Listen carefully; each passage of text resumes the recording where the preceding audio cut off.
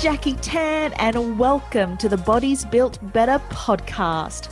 On the show, we chat with experts, athletes, coaches, and authors to educate and inspire you.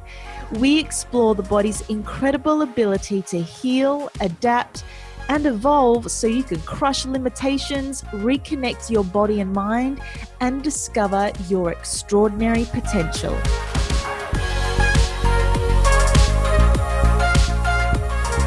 Today on the show, I chat with Kiwi entrepreneur ANGE Foster.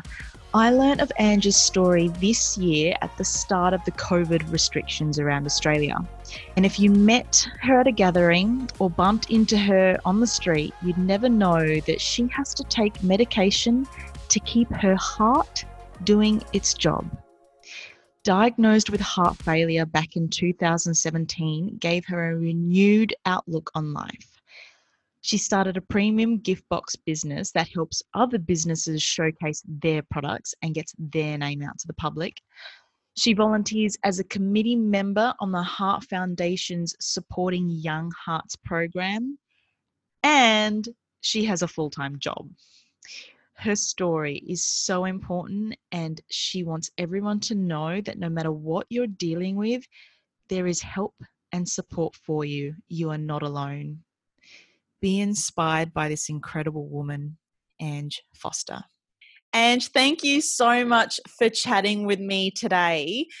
What people don't know is that we only met, cyber met, however you want to say it, this year, in the beginning of the year, because we both own a business and we were looking to collaborate, and then COVID hit.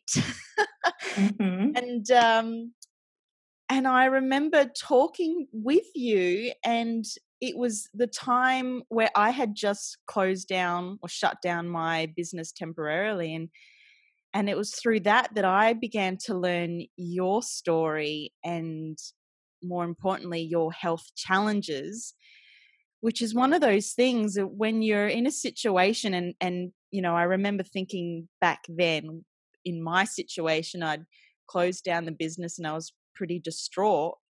After talking with you, I'm like, well, holy shit. I mean, I've got my health. I'm pretty good, like, otherwise. And so I guess what I'm trying to say is you're an inspiration to me, and I think your story is a really important one to tell. So thank you for sharing with us today. So let's kick this off. Can you give our audience, or the audience, a bit of background on you? Sure. Well, firstly, thanks for having me on, Jackie. I think it's really important as part of my health journey to hear from others and connect with others. So that's why I'm so passionate about sharing my story. I guess it's not so people can have that oh shit moment where they go, oh, poor ANGE. I have had to deal with a lot, but, you know, I share my story because I hope that it inspires others to face life head on, no matter what's thrown their way. And we all have different curveballs thrown at us. And I reflect on when we met and hearing your story and the challenges that you were going through, particularly because we're in different states. I'm in, you know, Victoria, here in Melbourne. You're in South Australia. So it was really interesting to hear from your perspective what was happening in your world. You know, I guess in terms of my health journey, it's really been, gosh, I guess over 10 years that I've been experiencing challenges with my health. So really things sort of started to feel like I wasn't on top of my health so much in my late 20s and right through to my late 30s. I'm now in my 40s. But I guess it's just been a really long road over those 10 years of discovering how to listen to my body and seeking help and making sure that I kept going till I received diagnoses and was able to pinpoint what's going on. So yeah, over the last decade, I've had a lot to deal with. I have now 3 chronic health conditions. The first one I was diagnosed with in my late 20s was Hashimoto's disease. So that's an autoimmune disorder that affects your thyroid. Specifically, basically, your body attacks your thyroid, so it stops working. So it's similar to how some people have type 1 diabetes. That's also an autoimmune disorder where the pancreas stops producing insulin. So for me, with the thyroid, basically it stopped producing the hormones my body needed to operate and run itself, essentially. The second diagnosis I received following that, so about 3 or 4 years after that diagnosis, I was still feeling quite run down and fatigued. And I had a lot to deal with in my personal life as well. And I was diagnosed with fibromyalgia, which is a really tricky kind of, I guess, condition. But mainly it's fatigue and lack of being able to sleep for me that I found. And particularly a lot of pain in my muscles and bones and joints. So the way that was diagnosed was basically a process of elimination. There is no definitive test that you can really do for fibromyalgia, but I had sleep studies and blood tests, and I saw, lots of specialists and spoke to my GP, and essentially based on ruling out anything else and seeing a rheumatologist to diagnose certain trigger points in my body, I was then diagnosed with fibromyalgia. Now, both of those conditions are treated with medication and lifestyle change. So I was going along pretty well, all things considered. After that, I had to learn a lot about my body and how to look after myself, and in regular contact with my GP and my medical team, I guess, of different specialists. And then the biggest surprise of all was when I was diagnosed with heart failure. And that happened actually nearly 3 years ago to the day. I was diagnosed with heart failure, severe heart failure. So I was in hospital for a couple of weeks until all the tests were run and the team could figure out what was going on. So that's been my most significant health curveball, I think. So, a lot has happened in the past 3 years as well. That's past 3 years and decade. I mean, that's So I mean, that's it is part of who I am, but obviously it doesn't define who I am, and I think that's a really important point. That I do have challenges like everyone, and those are, I guess, the more formal health diagnosis I've received over the last 10 years. But also with that comes challenges with mental health, challenges with navigating the world around me, my career, my family life. So on top of that, there are a number of challenges that I've also been through as a result of those diagnoses, and how to listen to my body, how to really tune into my thoughts and look after myself, both mentally and physically. Let's go back to heart failure. Can you tell us about your symptoms leading up to that diagnosis? Yeah, sure. I mean, looking back now, the symptoms that I was experiencing all add up to something pretty significant. But at the time, I didn't feel it was anything out of the ordinary. So I'd come back from a trip to Bali. So it had been probably 4 or 5 weeks since I returned from Bali. And I noticed I started to get quite breathless. Just doing my normal walking around, nothing strenuous, like I wasn't doing a marathon or anything like that. But I started to feel breathless. And over a couple of weeks, that slight breathlessness became significant, where I actually had to stop on my way to work between walking from the tram to my workplace, which wasn't far. And I thought, whoa, that's really weird. Like, I know I could do with, getting a bit more fit, but this isn't normal. And on top of that, I was feeling just general fatigue, flu-like symptoms, so snuffly and a bit of a cough. And the other most significant sort of symptom I had was cold sweat. So I would break out in a cold sweat in the middle of the night. I'd wake up at, say, 2 or 3 in the morning and I'd just be absolutely drenched. So the things that were running through my mind were, oh my God, am I going through early menopause? Like this weird sort of, hot, cold feeling I had and the clammy sweats. So that was the first thing. And then the second thing, I thought, gee, maybe I've picked up a virus in Bali, because, it happens. So I thought, maybe that was something that had happened and I better go and get it checked out. So I went to my GP with those sort of things in my mind, I guess, but never in a million years would I have guessed there was anything going on with my heart. So yeah, it was a big shock. And then what? Like, you're told you've got heart And then, failure. Like, what yeah, goes through your mind? well, lots of things, to be honest. I think first was shock. Like, I honestly thought, oh, that they've Yeah. got the wrong patient. There was that instant sort of, the very first thought I had was denial, but not denial. Like, I didn't say to the cardiologist, oh, you've got it wrong. But the very first thing that came into my head was, what? That can't be right. But then obviously, I got my head around it and asked some questions about, well, what do you mean heart failure? Like, what is that? What? Exactly. So yeah, I mean, I don't have a family history really of this condition, which is called dilated cardiomyopathy. It's a bit of a tongue tie. But I've learned it just rolls off the tongue now. But at the time I kind of went, what? Can you spell that for me, please? Because I have no idea what this is that you've just told me. So it literally was a real shock diagnosis. Like, that morning I went to my GP before work, expecting just to have a blood test and be back at work.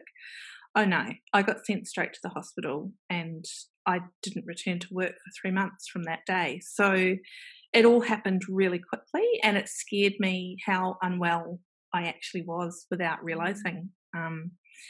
So that it pretty quickly became real for me. And if you haven't picked up already, listeners, there is a Kiwi accent. So I am originally from New Zealand. So, my first thought was to call my family and let them know what was going on. I'm really close with my mum and dad. I'm really close with my sister. And obviously my husband lives here with me in Melbourne, so he was totally across what was going on. But, how do you prepare yourself to tell your family who are in another country that you've got heart failure and it's really serious? And at that stage, I didn't know a lot about what to tell them. But my mum and dad jumped on a plane the next day, really, and came over to support me and to support my husband, particularly when I was discharged from hospital, to help me feel confident around the house by myself while my husband was still at work. How long did it take for them to discharge you? So I was in the hospital for about 2 weeks, and that really was, all things considered, pretty quick. Basically, the main thing is they started me on different types of medication, and they just needed to slowly add to the cocktail over those 2 weeks and make sure that my body could handle it, basically. Yeah. But all things considered, I was a pretty unwell patient. So we weren't sure how long I would be in hospital. But luckily, it was just a couple of weeks for me and my body responded really well to the medication. So I was able to go home. But, the road to recovery from being discharged from hospital to actually being able to function and get back to work was a lot longer than I expected. So it was, 3 months before I returned to work. And when I did, it was only for a couple of hours at a time. It was a very graduated return to work over a year. And for me, I thought, oh my God, this is taking forever. Like, I wanted to get back to my life. But a lot of people with my condition never regain the ability to return to work. And some of them are not as lucky as me. Some of them are on a heart transplant list, or have received a heart transplant, or are too unwell to even be considered. So it was a lot to get my head around and understand the condition and how lucky I am to be in the position I am today. You're talking about getting your head around it. Did you have a support network? Was there anyone telling you or pointing you in the direction of what sort of information to consume or what sort of lifestyle you should adopt?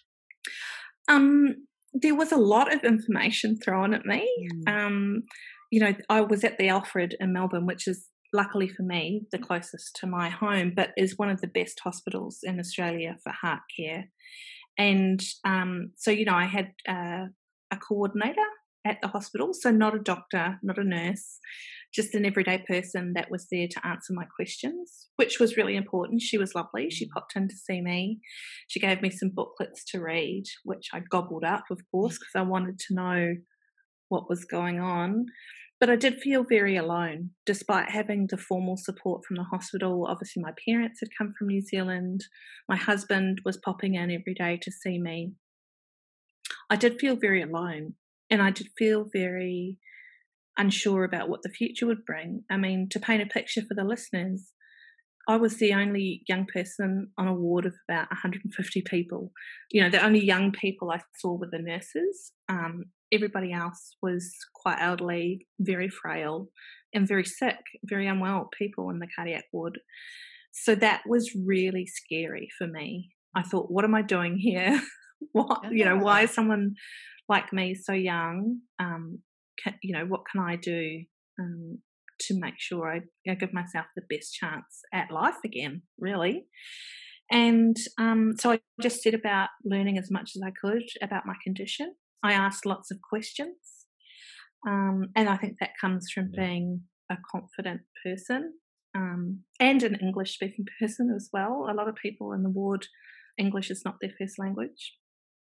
So, I count myself as very lucky to be able to absorb information and be able to ask questions in a medical setting. And, I look back on the other 2 diagnoses I received before this, and they really set me up well for being able to deal with this head on. I think, understanding medical terms, being confident with asking questions about your own health, like those are all things I learned myself over the past 10 years.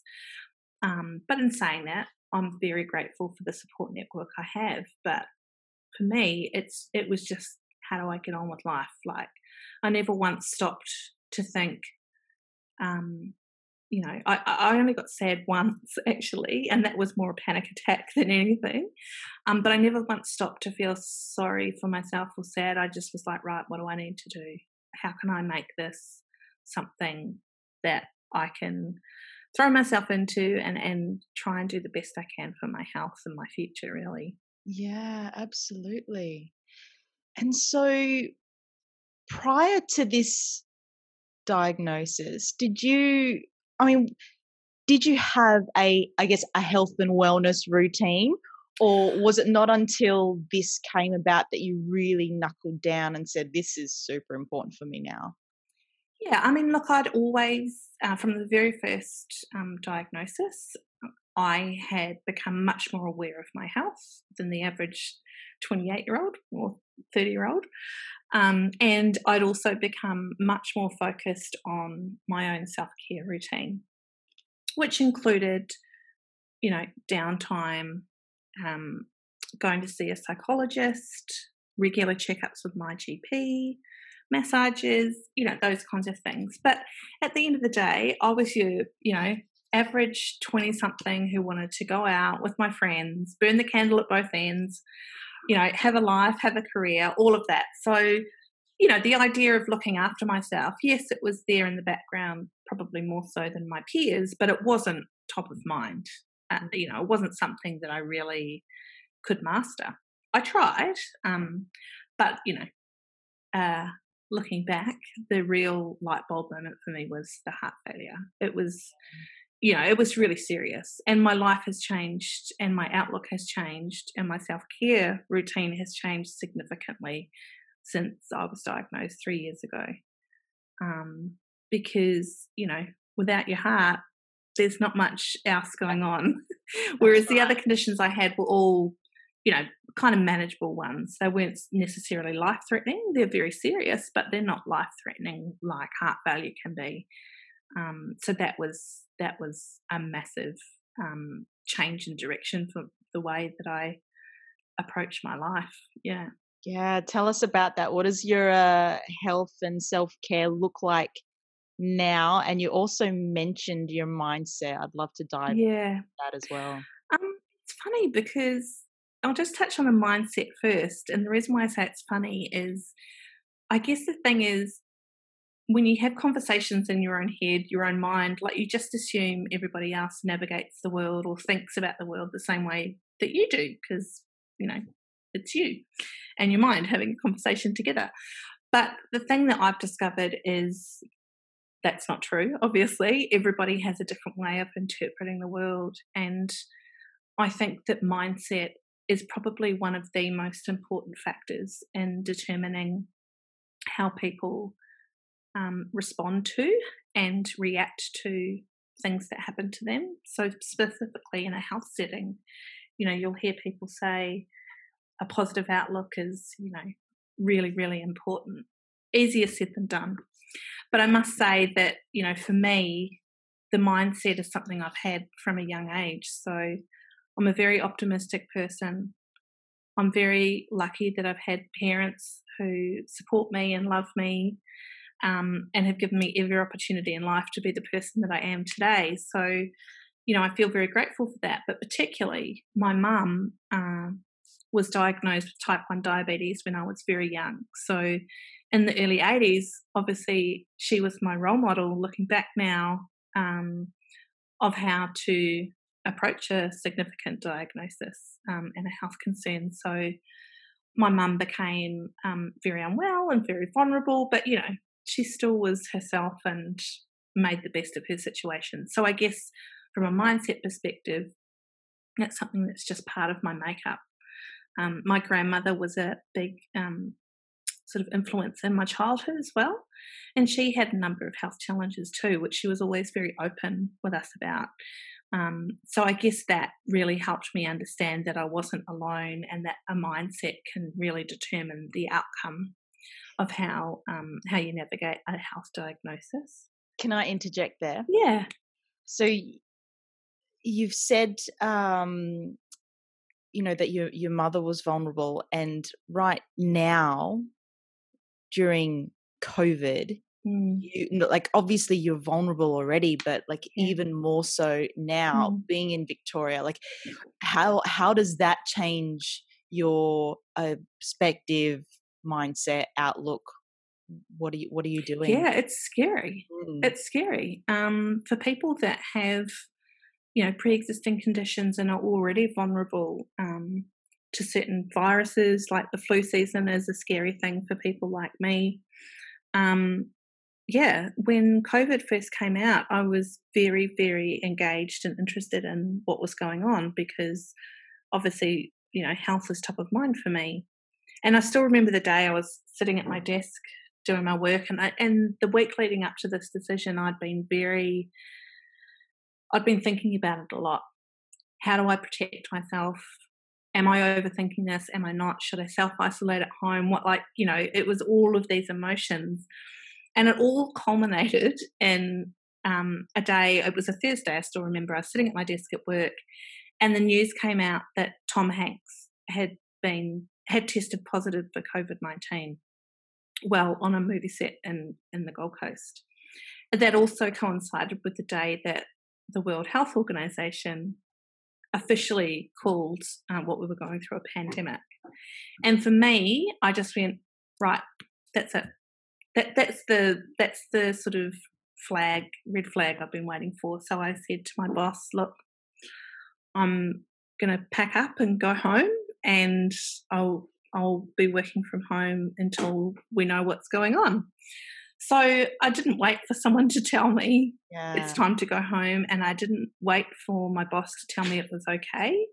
I just made the decision for myself, and if anyone was going to stop me, well, too bad. Like, I'm very confident in what I need to do to protect myself and look after myself. So I did. And that was the 12th of March. And I have not been back into the office since. It's now, you know, mid-October here in Melbourne. So I'm not sure when people will be listening to this, but we'll probably still be in lockdown. So it's been a really, really long time between making that decision and being where I am today. And there was a lot of fear within my heart community. So, there was lots of nervousness, a lot of people unsure about what it meant. And, we're very vulnerable. So basically from that day, I have been at home. And I do my shopping online anyway as much as I can. That hasn't changed. And I've really been into a shop or a restaurant or anything like that for nearly 7 months now. And I'll continue to do that until I feel as though I'm safe. Yeah. And I don't know when that will be. Yeah. Yeah. So what about, that self-care routine? I feel like this is a two-part answer because it's like, what self-care look like now and what was it Yes. pre-COVID? Yeah. I mean, before COVID is, looking after myself. So when I say that, it's different for everyone. But for me, it's about taking my medication on time, religiously, and I think that's really important. Medication is keeping me alive, so that's important. I try to get enough sleep now. So, in my earlier days, I guess before COVID and before the heart failure, I didn't sleep much. And people go, oh, sleep's really important. And I was like, yeah. But it really is. Like, making sure I get to bed on time and I rest and I have a wind down routine is probably one of the most important things for my own personal self-care and for my health. So that's important. And looking after myself and putting myself first. That's probably been the hardest thing to master is, I try to do a lot and I do a lot and I have a lot of friends. So, I never used to say no to anything. It was always yes, yes, yes. And my needs would come last or not at all. So learning over the last few years to put myself first has been probably something that's really turned around how I spend my time and how I make time for myself. Pre-COVID, my routine was pretty much the same as I mentioned before. So regular massages, taking my medication, my GP checkups, getting regular exercise. And post-COVID has been a sort of slow, long burn of slowly losing the ability to do all of those things. So osteopaths, remedial massage therapists, they've all been closed here in Melbourne now for going on 10 weeks. So that's been really hard for me because with my fibromyalgia, I'd alternate between a remedial massage therapist and an osteo every 2 weeks. So, I've missed out on many cycles of that. So my body is sore and there's only so much I can do for myself at home. But, it's just meant I've had to amp that up. So I'm trying as much as possible to have magnesium baths because that helps my muscles relax. It's sort of a bit rejuvenating too because it's quiet time for me in a bath, which is nice. And making sure I'm using, all my tools from my physios over the years, like my roller and, my spiky ball. But, it's hard not being able to go and see those people who care for me and help me relax and unwind and look after my body. So that's been really challenging because that was a big part of my routine. That's been the tough part.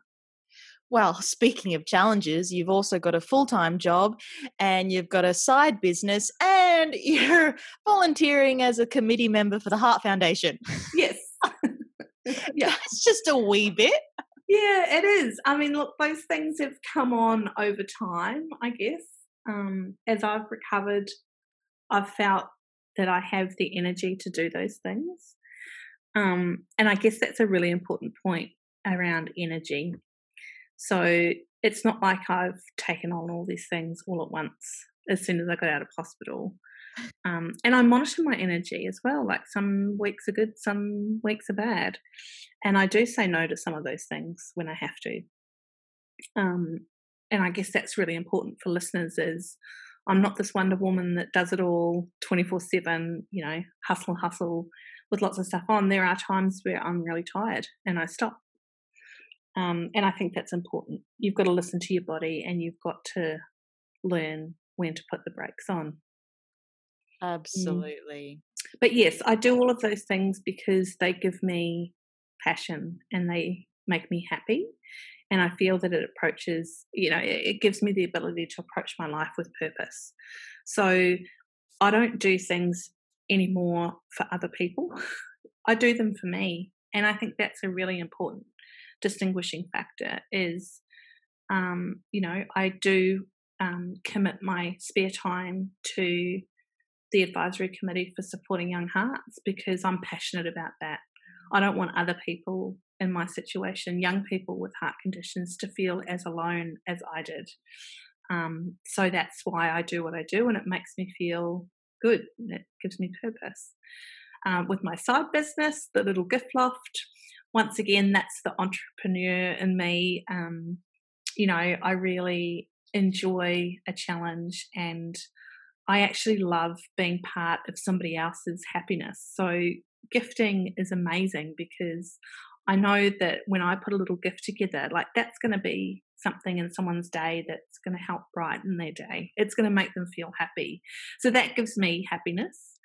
And then my career, of course, I mean, that's important because it's a lot of my social life. It's a lot of my creative outlet as well. But also it brings money in and it pays my mortgage. So, one of the biggest concerns I had in my recovery over the last 3 years was finance. It's not every day as a 38-year-old that you think, oh my goodness, what happens if I can never work again? How am I going to pay off my mortgage? How am I going to live? I can't retire at 38. So, having a job is a really important part of being able to fulfill my life, really. Was that the driver behind the Little Gift Loft? In some respects, yeah. I mean, the idea started because I thought, oh my goodness, like if I'm not able to return to full-time work, if I'm not able to work for the rest of my life, so that, I mean, people that may have cardiomyopathy or know someone that has cardiomyopathy, the stats aren't very good. Like a lot of the stuff I was reading is like people's life expectancy is 10 to 15 years. So I was thinking, oh, okay, so that puts me at like 55. So if I've only got, that much time left, what do I want to do with it? How do I want to support myself if I can't go back to full-time corporate work? So that's where the seed was planted. And I started thinking about, well, what could work look like for me if it wasn't in an office in a corporate building?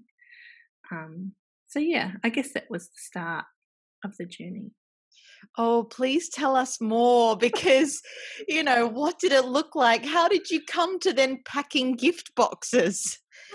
I don't know. It just happened. I guess I'm one of those people that, and a seed will be planted in my mind. And I do tune into my thoughts a lot. I think that's an important point around self-care is allowing yourself to pause in a busy world and just tune in. So often, if I'm thinking about something and it keeps coming back and it keeps coming back, then I go, okay, I need to do something with this. I can't just have thoughts, returning in my head. And I'm quite action focused as well. So once I've made up my mind, I just get something done. So, I had done sort of a little small business before this, which was creating jewelry. So I knew I had this creative outlet within me that I needed to nurture and sort of get back to giving me that kick that I got from being creative. But I also knew that wouldn't sustain me from a financial perspective. So I really just started thinking, well, what can I do? What can I do from home? What can I do that makes me happy and makes other people happy. And through my previous little business, I'd done a lot of market stalls here in Melbourne, and I got to know a lot of makers within Melbourne and a lot of shop owners who sold my products and things like that. So I really wanted to do something that supported those people too, because I know how hard it is to get cut through and be a local maker, and make money out of it. So that's where I kind of came up with the idea that, I love all of these beautiful products. I don't have time to make anything myself, but I can support other people that do. And then so I started thinking, well, I could just make gift boxes because I'm really good at that. Like my friends tell me all the time, if there's a gift that needs to be bought or someone wants an idea of, what do I buy my auntie? It always seems to be me that comes up with ideas, and, people's going away gifts for work and things like that were always something that I ended up doing. And, I was kind of like, well, maybe I'm good at that. So I sort of thought, yeah, I am really good at putting things together and, that suit a personality or that suit a price point. So it sort of just snowballed from there. So once I'd sort of made up my mind, I was up and running in a couple of months because I just sort of put my mind to it, and built everything from the ground up. So I am the only person behind my business. I do it all. I think that's it's such an incredible message, and so important right now as well, because obviously during this period with COVID, there are people out there who've either lost their jobs or are no longer working for whatever reason, and could be pondering like what next, and figuring that out along with asking yourself the question, what do I really love to do? What do I enjoy? What do I actually want to be doing for the rest of my life? Even more so is, yeah, I mean, sometimes a hard question. It is a really hard question. And it took me, it's a good few weeks to figure out in my head, like all of these thoughts I was having. But, with that comes, what am I good at? What do I want to do? What am I passionate about? And what's financially viable as well. So, I think those are probably three things that really steered me in the direction of where I am today. So don't get me wrong, I didn't just go, oh, I'm going to create a gift box business. Yay! Ta-da! I worked out the numbers. I spoke to experts. I spoke to friends that I knew had started their own businesses. I spoke to retailers who I had relationships with to say, what is it that people are after? What do people like? I did a lot of research on, how much do Australians spend on gifts in a year? So, I did crunch the numbers as well as having the dream, to arrive at something that was feasible. But from there, I haven't looked back. It's been a fun journey, and I've learned a lot. And yeah, I just hope it keeps getting better and better, and I learn more and grow more. Absolutely. Looking back over the last decade now, what is one thing that you've learnt about yourself? Oh, just one thing? I've learned a lot. Yeah, that's true. It's a lot to ask. Yeah, there is. Look, I guess I have learned a lot about myself, and I think self-reflection and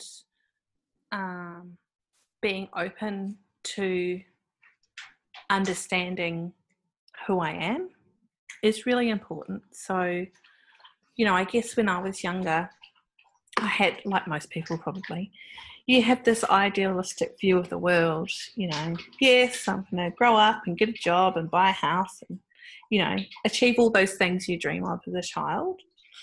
So getting over that for me was big, sort of letting go of those dreams was probably the biggest challenge, and understanding, well, that's not a failing, but it's an opportunity. Life is unpredictable. And for me, 9/10 of life is how you face it, you know, how you deal with those curveballs that come your way. And I've learnt that about myself, that you have to be open to learning about yourself and being aware of yourself, and just sort of going with it rather than fighting it. Yeah. Amazing. I don't know if that makes any sense, but, you know, I guess if there's well, as long sort as it of makes one sense theme, to you, like, you know, I guess that is the one thing I've learned, is that different, you know, a different life that you're living to the one that you dreamt of, it's not a bad thing. It's an opportunity. And, you know, life is unpredictable. Absolutely. Let's just quickly talk about the Little Gift Loft. You've got some incredible stuff there. Tell us a little bit about that. Oh, gosh, where do I begin? I love supporting local, you know, local businesses. And that's how you and I got to meet, right? Because I'm really passionate about collaborating with local businesses and supporting local businesses. So everything that I stock, 100% is from Australian or New Zealand brands. And most of the time, they're small brands that you won't find in the big department stores. You know, you might be lucky enough to have a local market that has some of them. But, you know, generally speaking, they're these hardworking, creative, lovely, inspiring people that create a product, and I bring it to life for you to buy for yourself or to give to others. So, you know, it is a really unique premium offering that we have at the Little Gift Loft, but something I'm really proud of, because I do take time and care and curating what you see, and every product has a person behind that brand, a real person, like a mum and dad or a family, or, you know, dynamic duos, a lot of women that run their own business while managing their kids. You know, these are real people. And so I guess that's, you know, that's really important part of what I do with the Little Gift Loft, is bringing those products and those people to life, and giving them an opportunity to sell their products. Yeah, that's fantastic. And I can definitely see the love behind every gift. That's for sure. Like you said, you know, you take pride in that curation and how it looks, and they are truly gorgeous looking gifts for sure. And you are super generous in giving our listeners a little 10% off their next purchase, and that's kind of perfect coming up to Christmas as well. Yeah. So, I mean, look, I'd be happy to offer the listeners a 10% discount, especially at this time of year. Like, we might not be able to see our loved ones, so what better way to send them a gift and for me to extend generosity to your listeners by giving them 10% off. Yeah, we will have that code in the show notes. If anyone wants to find out more about you and your story, or the Little Gift Loft, how can they find out more info? Well, you can look me up on Instagram, the Little Gift Loft, and Jackie will put that in the notes below. So you can find me there. You can also find me online at thelittlegiftloft.com.au. And if you want to learn a little bit more about my heart story and my health journey, then you can also click the link below, and that'll take you to the Heart Foundation website, where there is a story about me and my journey there too. So if you're interested in the health aspect, then go ahead and take a look. Yeah, we'll have all of that in the show notes for sure. To end this incredible interview, Ange, what is your message to anyone dealing with any health issues? I guess my message is, ask questions. It's your house, it's your body. You're the master of your own destiny. So arm yourself with that information. No question is a stupid question. You know, surround yourself with people that care about you. You know, and I mean not just friends and family, I mean your GP. You know, if you need to find a specialist, keep going till you find one that resonates with you. If you need extra support, or you're going through mental health challenges, find a counsellor, find a psychiatrist, find a psychologist, someone that you connect with. And I've been through a few of those people till I've found the right ones. So look after yourself and do what you need to do to give yourself the best chance. Incredible. Ange, I think you're amazing. Thank you so much for taking the time to chat with me today. You're welcome, Jackie. Thanks. She is an incredible woman, and every time that we catch up, and by catch up I mean over Zoom, she always has a smile on her face with so much positive energy. I hope you are inspired to take some positive action in your life, because this is our own life to live, so make it an amazing one. Thank you once again, as always, for tuning in. It's an honor and a pleasure, and I appreciate your time. Make sure you share this with your friends and subscribe, and have a wonderful day, week, month, and year. And here is to a world of bodies built better.